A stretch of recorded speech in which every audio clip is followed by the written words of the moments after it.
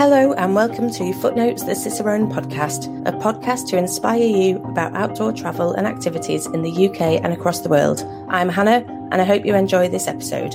You can always email me with your thoughts or questions on live@cicerone.co.uk and I'd love to hear from you.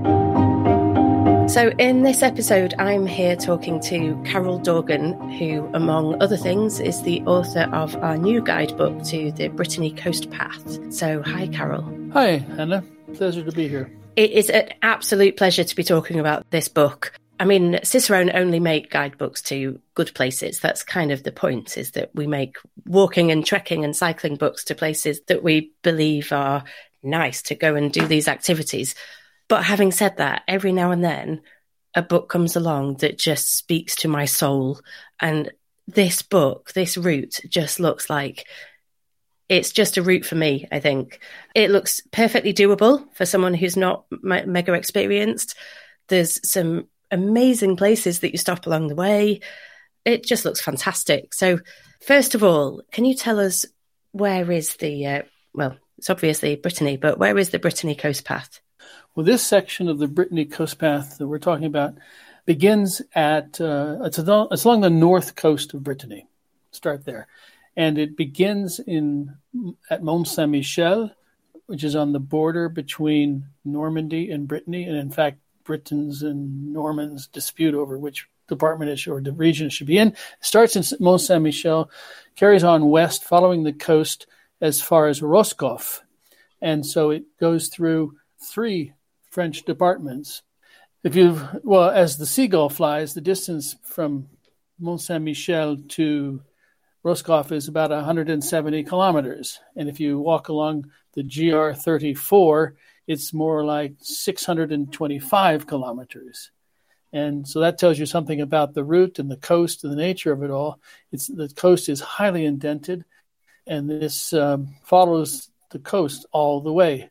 The trail is called the Sentier des Douaniers, which is the customs officers' path. And there are customs paths in many places, but this is one where they had to follow every little cove and inlet and estuary and out around every headland to make sure that the smugglers were caught, basically.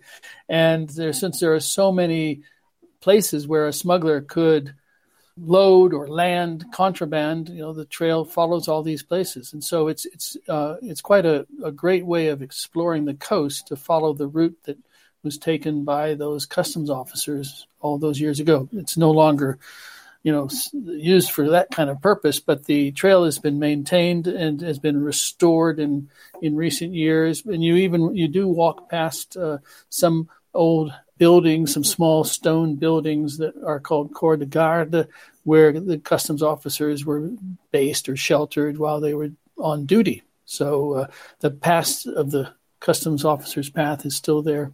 It makes me wonder how many smugglers they actually caught. Because you can imagine they had these 2 poor customs officers or something patrolling 600 kilometres. Yeah. I can imagine it was quite easy to get contraband into France. Well, I'm afraid I have no data on that subject, but I think you're probably right. The smugglers are very, resourceful, and it's a lot of territory to cover. And of course, they were also crossing the land border, and the incentives for smuggling were enormous. I mean, back in the old regime of France before the revolution, one of the key elements here was the fact that the salt tax, which was called la gabelle, did not apply in Brittany. This dates back to privileges that were granted or maintained when France annexed Brittany in 1532. And so the price of salt was very, very low in Brittany compared to elsewhere in France where the gabelle was very high. It was a factor of about 25 to 1.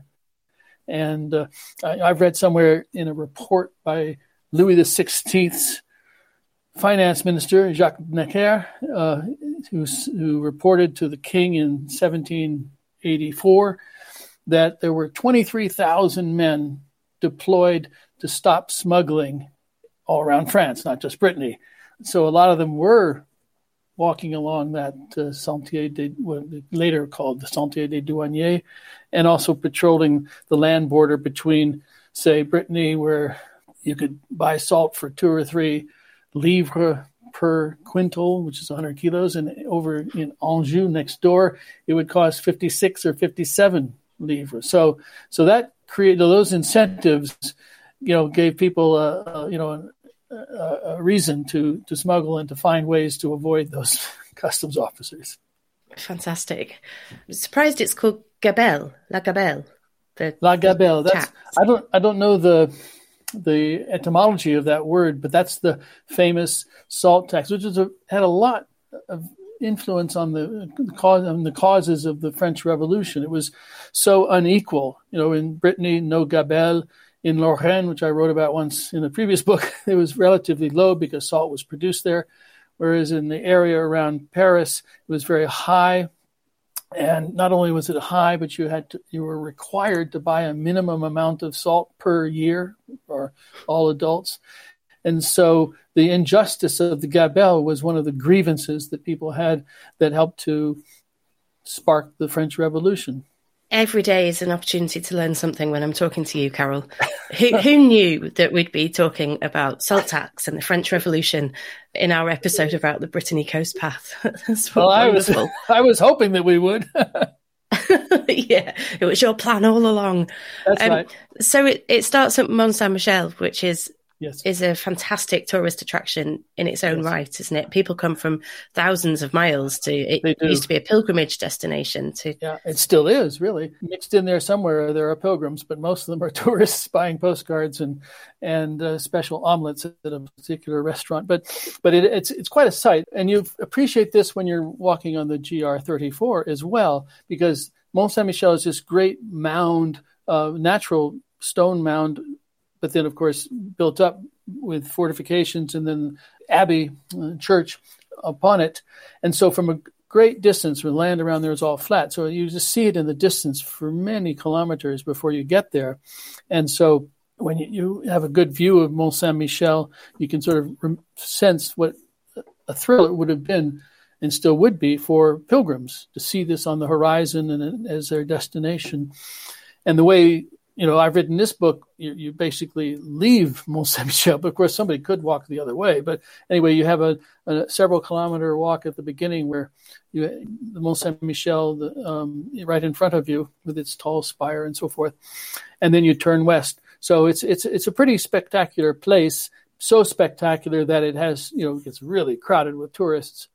But the French have recently, I mean in the last 10 years or so, done a big project to return Mont Saint-Michel to its natural state as an island, at least an island at high tide. And previously there was a causeway that was built in the 19th century and other works. And so the water didn't flow around it. So silt accumulated and it became a kind of a peninsula. But that was all changed. Now there's a bridge which allows water to flow around it. The dam has been built that is designed in a way to increase the flow of water with the ebbing tide and then carrying sediment out and so forth. So it's really quite nice. And you no longer can park a car right beside Mont Saint-Michel. You have to park in special enormous parking lots about 2.5 kilometers away, and then there are shuttle buses that take visitors to the island, or you can walk. So it's quite a place. It's worth a visit, even if it's kind of crowded. But in a way, I feel when I go there that it's a little bit like the pilgrims of the Middle Ages. I mean, there were crowds of people then too, and there were people trying to sell them, little knickknacks and souvenirs and memorial things, the way they're trying to sell you postcards now. So what's wrong with that? Yeah. But then it's very nice to turn west and you're more or less on your own walking away on the GR34. I was talking to Timmy Mallet for one of our earlier episodes, and he cycled to Mont Saint-Michel as part of his Camino cycle ride. Right. And he said he had a room booked, and it was at the very, very, very top of the hill. So he had to carry his e-bike up the entire thing, and he got to the top and sort of gasped out, where can I put my bike? And they told him that he had to take it right back down to the bottom for storage. Oh my. E-bikes are not light either. They're not light at all. So yeah, that always makes me chuckle now when I think of that. But apart from Mont Saint Michel, you go past somewhere that sounds amazing, the Emerald Coast. Yes, the stretch of coast from Mont Saint Michel, going all the way past Cap Fréhel, I'd say, is called the Emerald Coast, Côte d'Emeraude. And you really appreciate that name. I mean, it sounds a little bit like a tourist office, bit of puffery, but on a sunny day, the water does sparkle with that emerald color. And the great thing is that as you're walking on the GR 34, you are right above the water, beside it. And so you get a good view of that sparkling emerald water of the Channel coast. And so it's very attractive and very pleasant walking. As you said, it's a pretty accessible trail, but there are places where it goes up and down fairly steeply, not for very long, but for a while. And there's a section, the best part of the Emerald Coast, I would say, would be from Pointe du Grain to the approach to Saint-Malo. And Pointe du Grain is around the west of Mont Saint Michel. You pass Cancale and you go up to this headland, Pointe du Grain. And from there towards Saint-Malo is a very, very spectacular trail, traverses across a steep hillside, cliff practically. The trail is a good one, but quite a bit exposed in a few places. So you want to watch your footing. And I would prefer not to do it on a rainy, windy day either, but on a nice sunny day and you have the Emerald Coast there beside you. It's really, really beautiful. If, like me, you want to immediately go and walk the Brittany Coast Path, then we're offering 25% discount off Carol's guidebook if you purchase at the Cicerone website. Just go to cicerone.co.uk and enter the code Brittany25, and I really hope I see you there one day. The GR34 is a much longer route, isn't it? Yes. And the part described in your book is the 624 kilometre stretch of this wider route. So where does the GR34 start and finish? Well, it starts at Mont Saint Michel, and so goes those 624 kilometers as far as Roscoff, then continues along the northern coast for another 100 kilometers or so to go around what the French call the Pointe de Bretagne, the farthest point west, and then curves inland and follows the coast southeast or so, past a major city like Brest, past the Crozon Peninsula, which is a very special, spectacular place too, and then finally ending after passing along the southern coast of Brittany at Saint-Nazaire, which is at the mouth of the Loire River. So that's what makes up over 2,000 kilometers from Mont Saint Michel to Saint-Nazaire.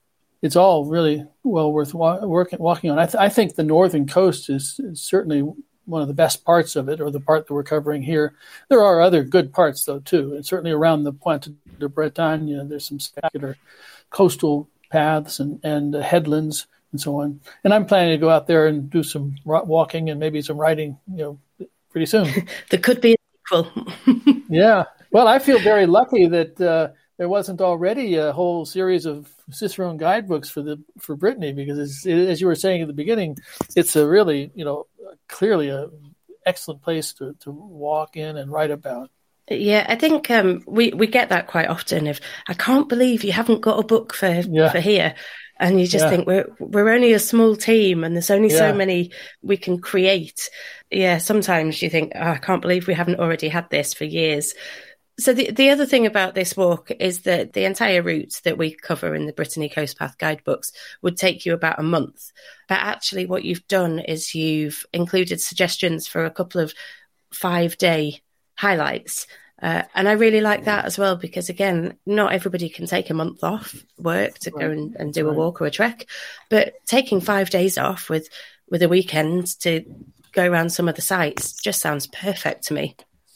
Yes, and that's quite feasible. And you can particularly note that for people who are coming from the United Kingdom or Ireland, so nearby, a week-long outing, a week-long trip could work quite well, because there are good connections by both train and by ferry. There are ferries that connect Britain and Ireland to Saint-Malo and to Roscoff.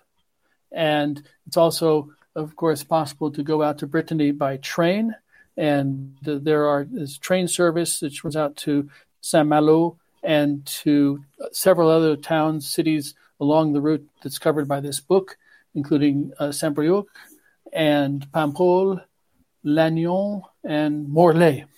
And then, of course, within Brittany, there are intercity buses that connect many of the towns and cities along this route, as well as some urban bus lines from the cities, such as Saint-Malo and Morlaix and Lannion and so on, that extend out of those cities some distance. And you can also often get, what's a short bus ride can be a one-day stage for a hiker.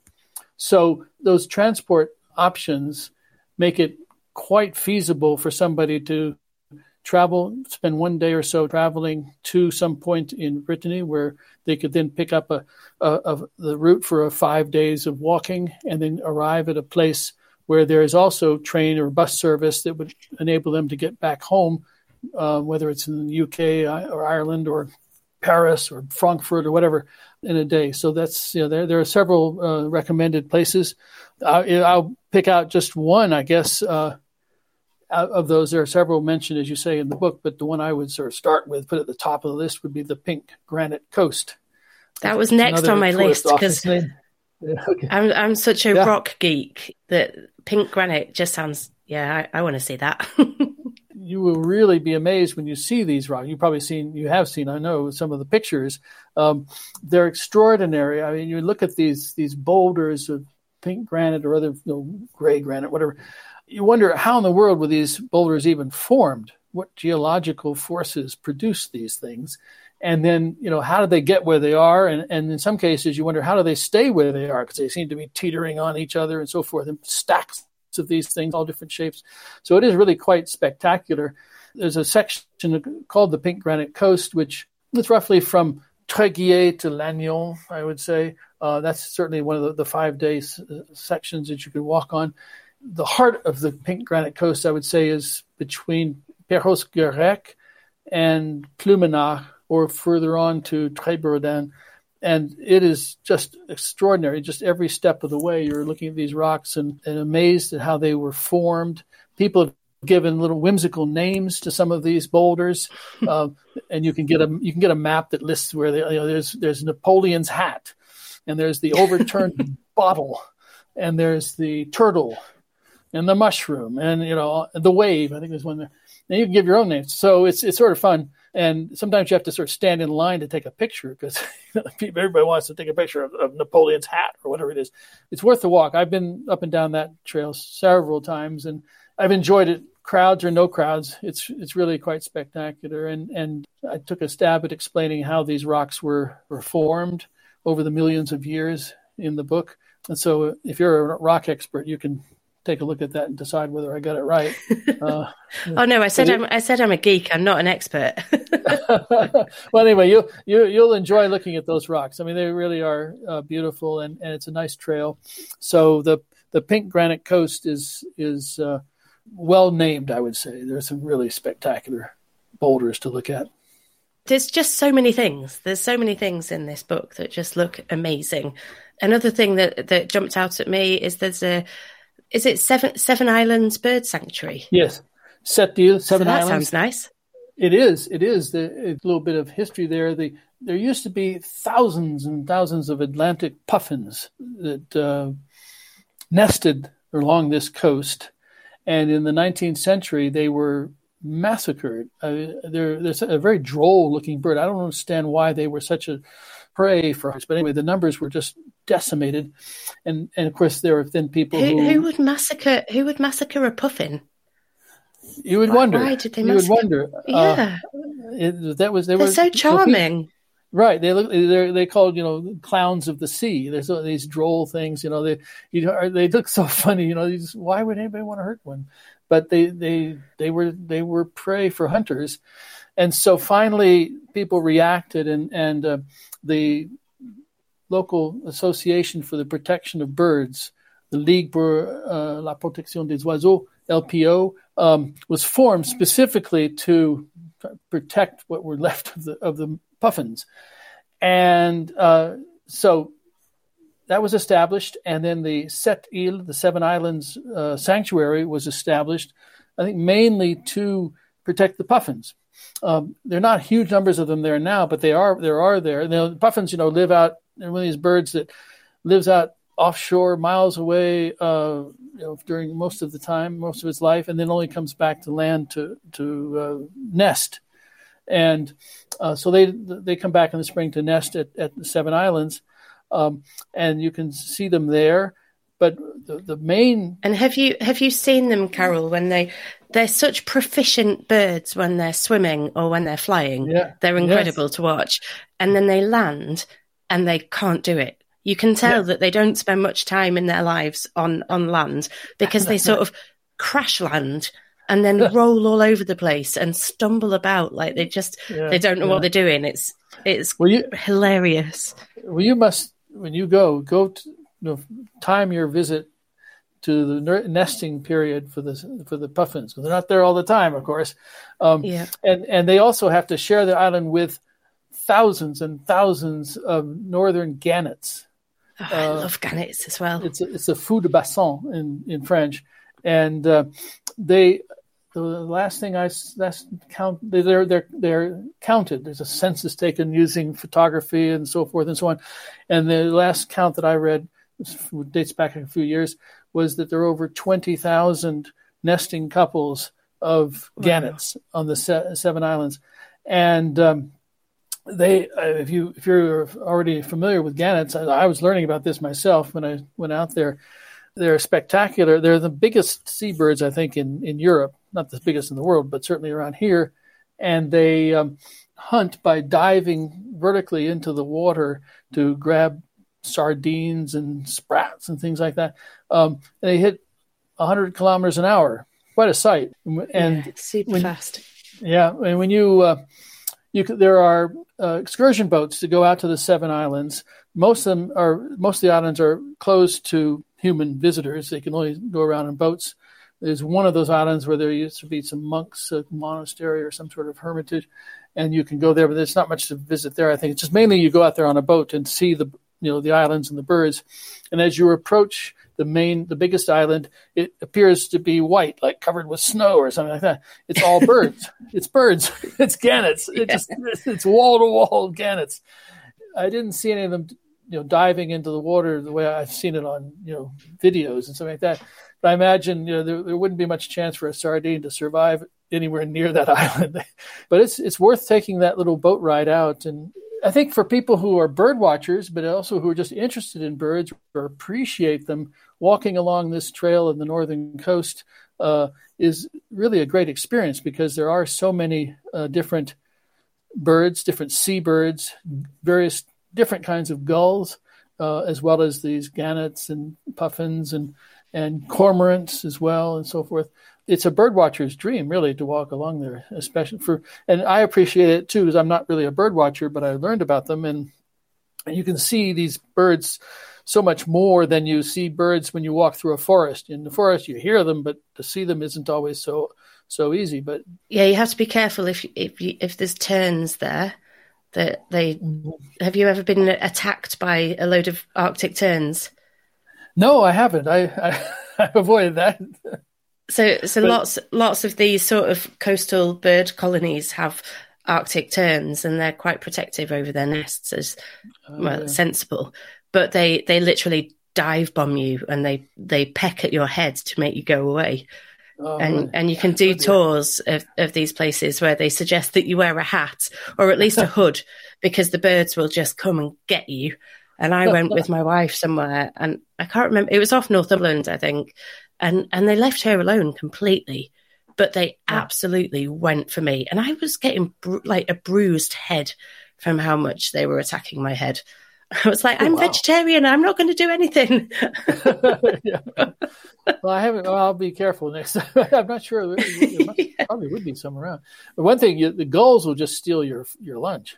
If you give them a chance, they'll snatch, a sandwich right out of your hand, or certainly if you put it down. Of course, some of this behavior is conditioned by the presence of humans and the food that they leave around and things like that. But I just love watching them and seeing them. And in fact, I recently bought a new pair of binoculars, so I'm going to do a little bit more bird watching next time I'm out there. It's really good. So it's certainly a feature of walking on the GR34 that you can enjoy seeing birds, watching them, and so forth. The different seasons too. Not many people probably hike the GR34 in the winter, although some do. I see reports about this on Facebook, for example, and the weather can be perfectly beautiful in the winter. And there are places where migratory birds spend the winter or rest on their migrations during the winter. For example, around the Bay of Saint-Brieuc, there are thousands and thousands of birds there. It's a very popular spot for migrating birds. So you can see all sorts of birds at different times of year. Yeah, that's why I started this episode by saying every now and then a book comes along and it's just such a good match. And there's just so much on this route that, yes. I mean, I could talk about rocks and birds for hours. So I will be careful not to inflict that upon our listeners. It's probably best to avoid that. Because it's a coastal path, I think people often assume that coastal paths will be easy and that they'll be flat and it's just a bit of a beach walk. And as you've already said, as the seagull flies, it's a much, much shorter distance because there's a lot of up and down and in and out around the coast.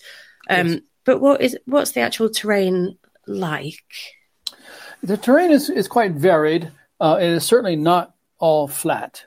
And there are some pretty steep bits here and there, or, frequently, I could even say. But it's never steep for very long. I mean, you don't reach great heights. There's one point on the coast between Saint-Brieuc and Paimpol, Pluha, which is the highest coastal cliff in Brittany. Not the highest point in Brittany, because inland there's something higher, but the highest coastal cliff, and that's 100 meters high.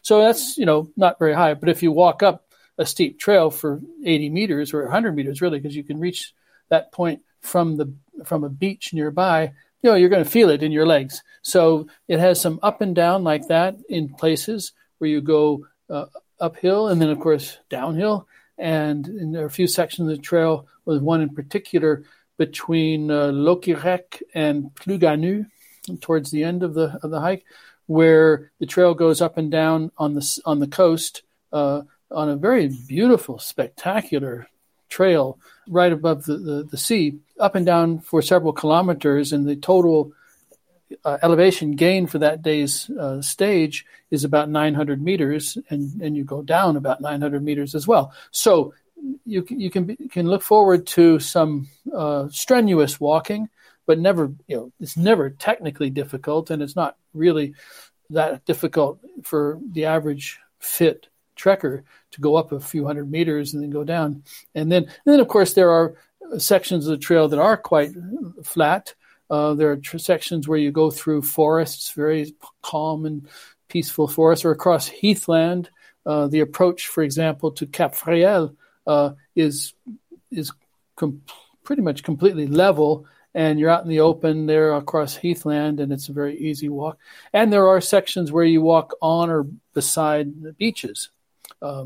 And so there are an enormous number of beaches that you pass or you walk along or come close to.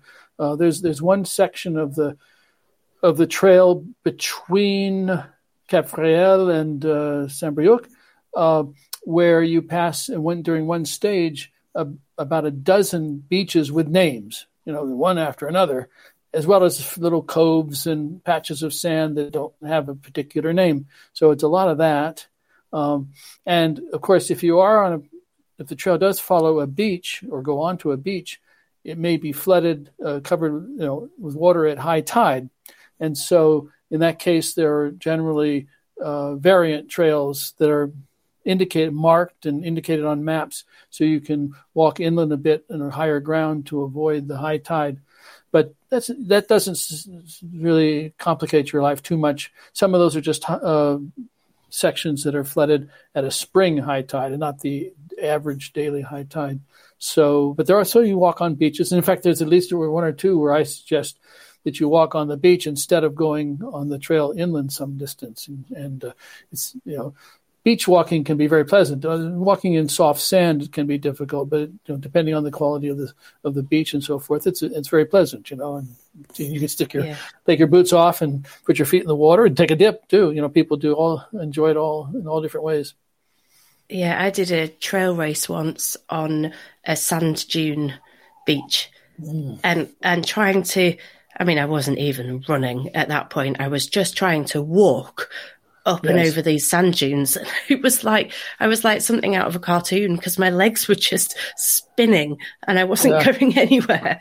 So, that can be difficult. No, it's true. It can be really tiring. You start regretting the tarmac at a certain point, which is pretty desperate. Yeah, you want a beach where the tide has just been in. Yes. Yeah, so it's been recently dampened. I think that's the perfect. That's right. Yeah. So what's your favorite bit? My favorite bit. Well, I guess I already gave that away, I suppose. I think the pink granite coast, and in particular the section between Perros-Guirec and Ploumanac is got to be one of the favorites. But I also enjoyed the section between Locquirec and Plougasnou, the one I described where the trail goes up and down quite steeply for a while. But it's a good walk. I mean, if you're ready for that little bit of extra exercise, you'll enjoy it very much. And it's not all up and down too. It's some of it's sweeping across these steep slopes on a traverse. And I think that in general, that kind of walk is really agreeable when you're on this slope, which drops down to the water where the rocks and the waves are crashing and so forth, and traversing across slopes like that. And there's slopes of that sort on that section between Locquirec and Plougasnou.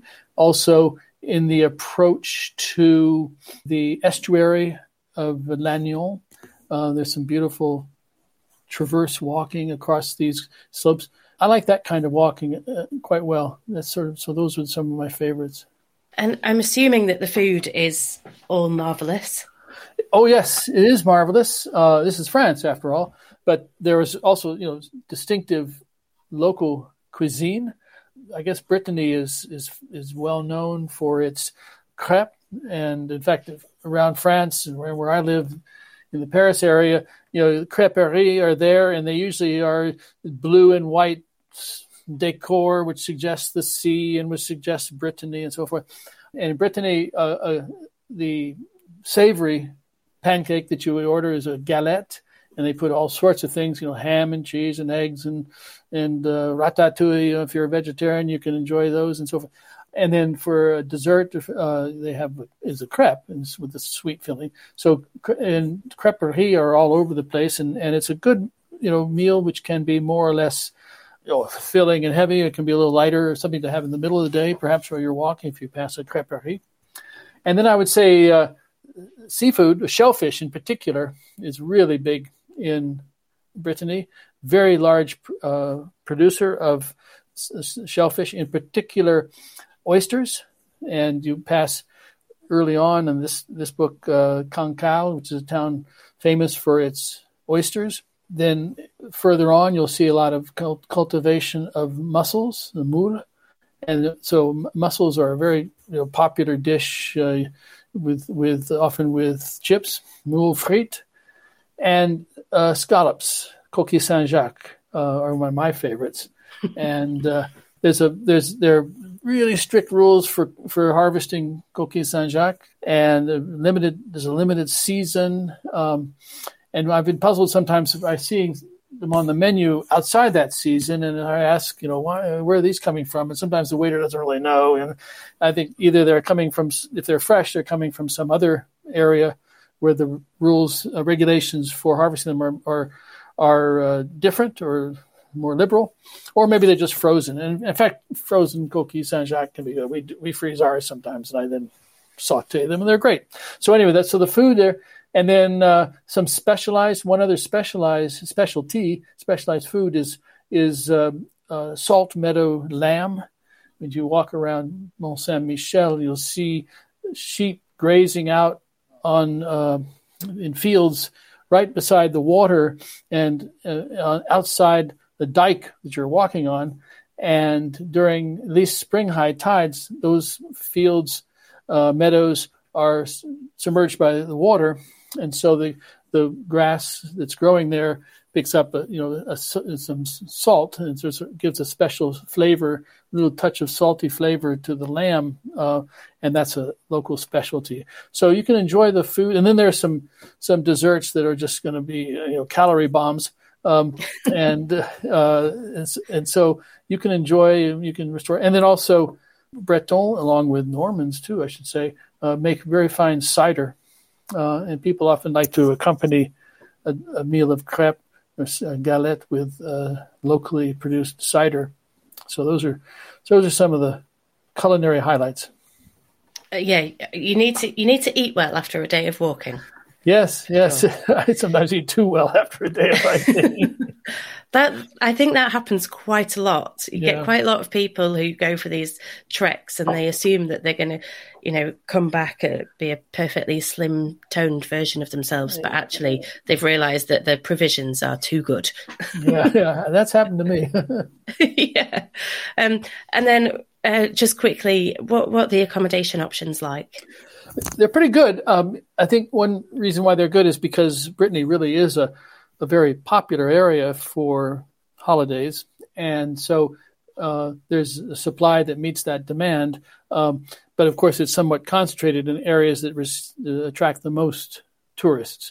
But you have the full range of hotels, of course, of different levels, number of stars, different qualities.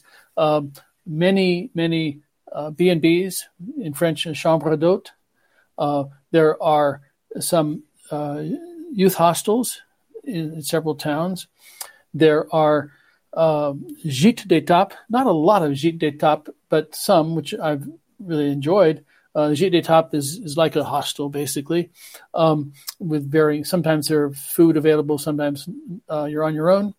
And then there's camping as well. There are a lot of campgrounds in Brittany, again, especially along the coast, right where you want them to be, because many people come for holiday and they want to camp and then walk down to the beach. So there are many commercial and municipal campgrounds, and there's often a place for people. They're mainly catering to people coming in a car or bicycle, motorcycle, and so forth. But they also, of course, are happy to welcome trekkers. And a few of those campgrounds also have some sort of little cabin or tent that they offer to trekkers who are not camping, don't have camping gear, the tent and so forth. And so you can stay in one of those, which is very convenient sometimes and also quite economical.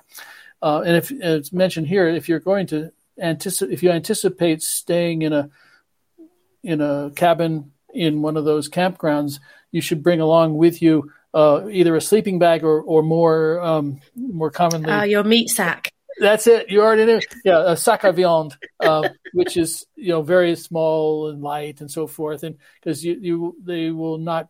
Sometimes they'll provide a blanket maybe, but they want you to have your own sleeping bag liner, which the French call a sac à viande, and that's certainly worth carrying. And then if you do that, it's also helpful to have a light towel. If you're staying in hotels, you don't need to bring your own towels usually. But if you're going to be in a campground or if you're going to be in a gîte d'étape, you should have your own towel. And if you're going to stop in some of the little coves and have a sneaky swim, having a really small light towel is probably not a bad idea anyway. Absolutely, that's right. So the accommodations are good. But there will be, during the July, August, especially, a lot of pressure on some of those accommodations around popular spots. I can mention here that, just to illustrate how Brittany attracts holidaymakers, one town in particular I know, it's called Saint-Carles-le-Guido, has a permanent population of a little over 3,000 people. And in the summer, peak season in the summer, it rises to about 30,000 people. So by a factor of almost 10, which is pretty dramatic. And some of those people are people who have second homes, holiday homes, or apartments more often in these towns. And this is a controversial factor in a way, or phenomenon. If you walk along some of these towns on the boardwalk in front of the apartment buildings and the beach, you'll see these apartment buildings and all the shutters are down. If you're there in May, if you come there in July, they'll all be up, I suppose. But population and the activity fluctuates enormously, and it's one of the reasons why I think it is good to hike in May. I mean, sometimes you'd say, it's a little strange having all these places shuttered down, but the businesses will be open in May and June. It's a good time. Weather's good. It's not too crowded, whereas you'll find it more complicated to get a place to stay in July and August. And to go back to camping, quite a number of people camp wild in Brittany, and it's a little bit, you need to be discreet. It's not always expressly permitted, but it's tolerated. And the French sometimes make a distinction between what they call camping, which could be extended period of time, setting up your tent and for a week or more, and a bivouac, which is just a discreet small backpacker's tent pitched in the late afternoon, evening, and then knocked down early next morning, leaving no trace, of course, of your presence, no fires and anything like that, and on you go. And people who do that have no particular difficulties. They may not find it very easy to get water nearby. You have to plan your logistics that way, but otherwise it works well. A lot of people do camp, and I've met some and talked with them, and I've also read people's descriptions of them online as well. So that's an important, and for many people, camping is great. It's economical. You don't have to worry about reserving in advance. You just have to plan your water and food carefully so that you have it when you need it on your own. And for some of the people that might be a bit put off to hear you talking about how touristed it is, I think out of all those tourists, there's not going to be that many of them that are going to be walking this route. So right. You probably get, when you're staying somewhere, that's going to be your chance to have the crowds and experience the busyness of the tourist destination. But within your day walking, you're probably not going to feel like it's a overpopulated route, are you at all? No, I don't think that. I think that's true. I think it varies quite a bit in certain places too. As I said, that section between Perros-Guirec and Plumenach, you're going to see a lot of people, at least even in May or something like that. Whereas elsewhere, you're much more on your own, walking along. Rarely you're going to go for hours without seeing somebody, but it's pretty much a different experience out in the wild. Most people come to lie on the beach and to windsurf and build sandcastles and things like that, and have a pleasant seaside holiday. And to put 10 kilos on your back and walk for 20 kilometers or 30, it's not everybody's choice of a vacation. For some people, it's the only kind of vacation they want to do. And I fall in that category, I'd say. Yeah, I can't wait. It just makes me want to pack my things and just go and look at some rocks and point out some gannets and have some crepes. It just sounds perfect. So thank you for that. You've really sold it to me, Carol. Good. Well, I want to hear about it when you do a trip report. I hope you enjoyed the latest episode of Footnotes, the Cicerone podcast. I'd love to know what you think, or if there's anything you'd like us to cover in future episodes. Please email live@cicerone.co.uk or leave a review on your podcast platform. You can follow or subscribe to the podcast to make sure you don't miss new episodes, or you can sign up to our newsletter for all our latest news, events and guidebooks. Visit cicerone.co.uk for further details. We'll be back in a couple of weeks. In the meantime, come and find us on our social channels. We're on all the main ones as @Cicerone Press, and we also have a Facebook group, Cicerone Connect, where you can meet and chat to other outdoor enthusiasts. Thanks so much for listening. We'll see you soon.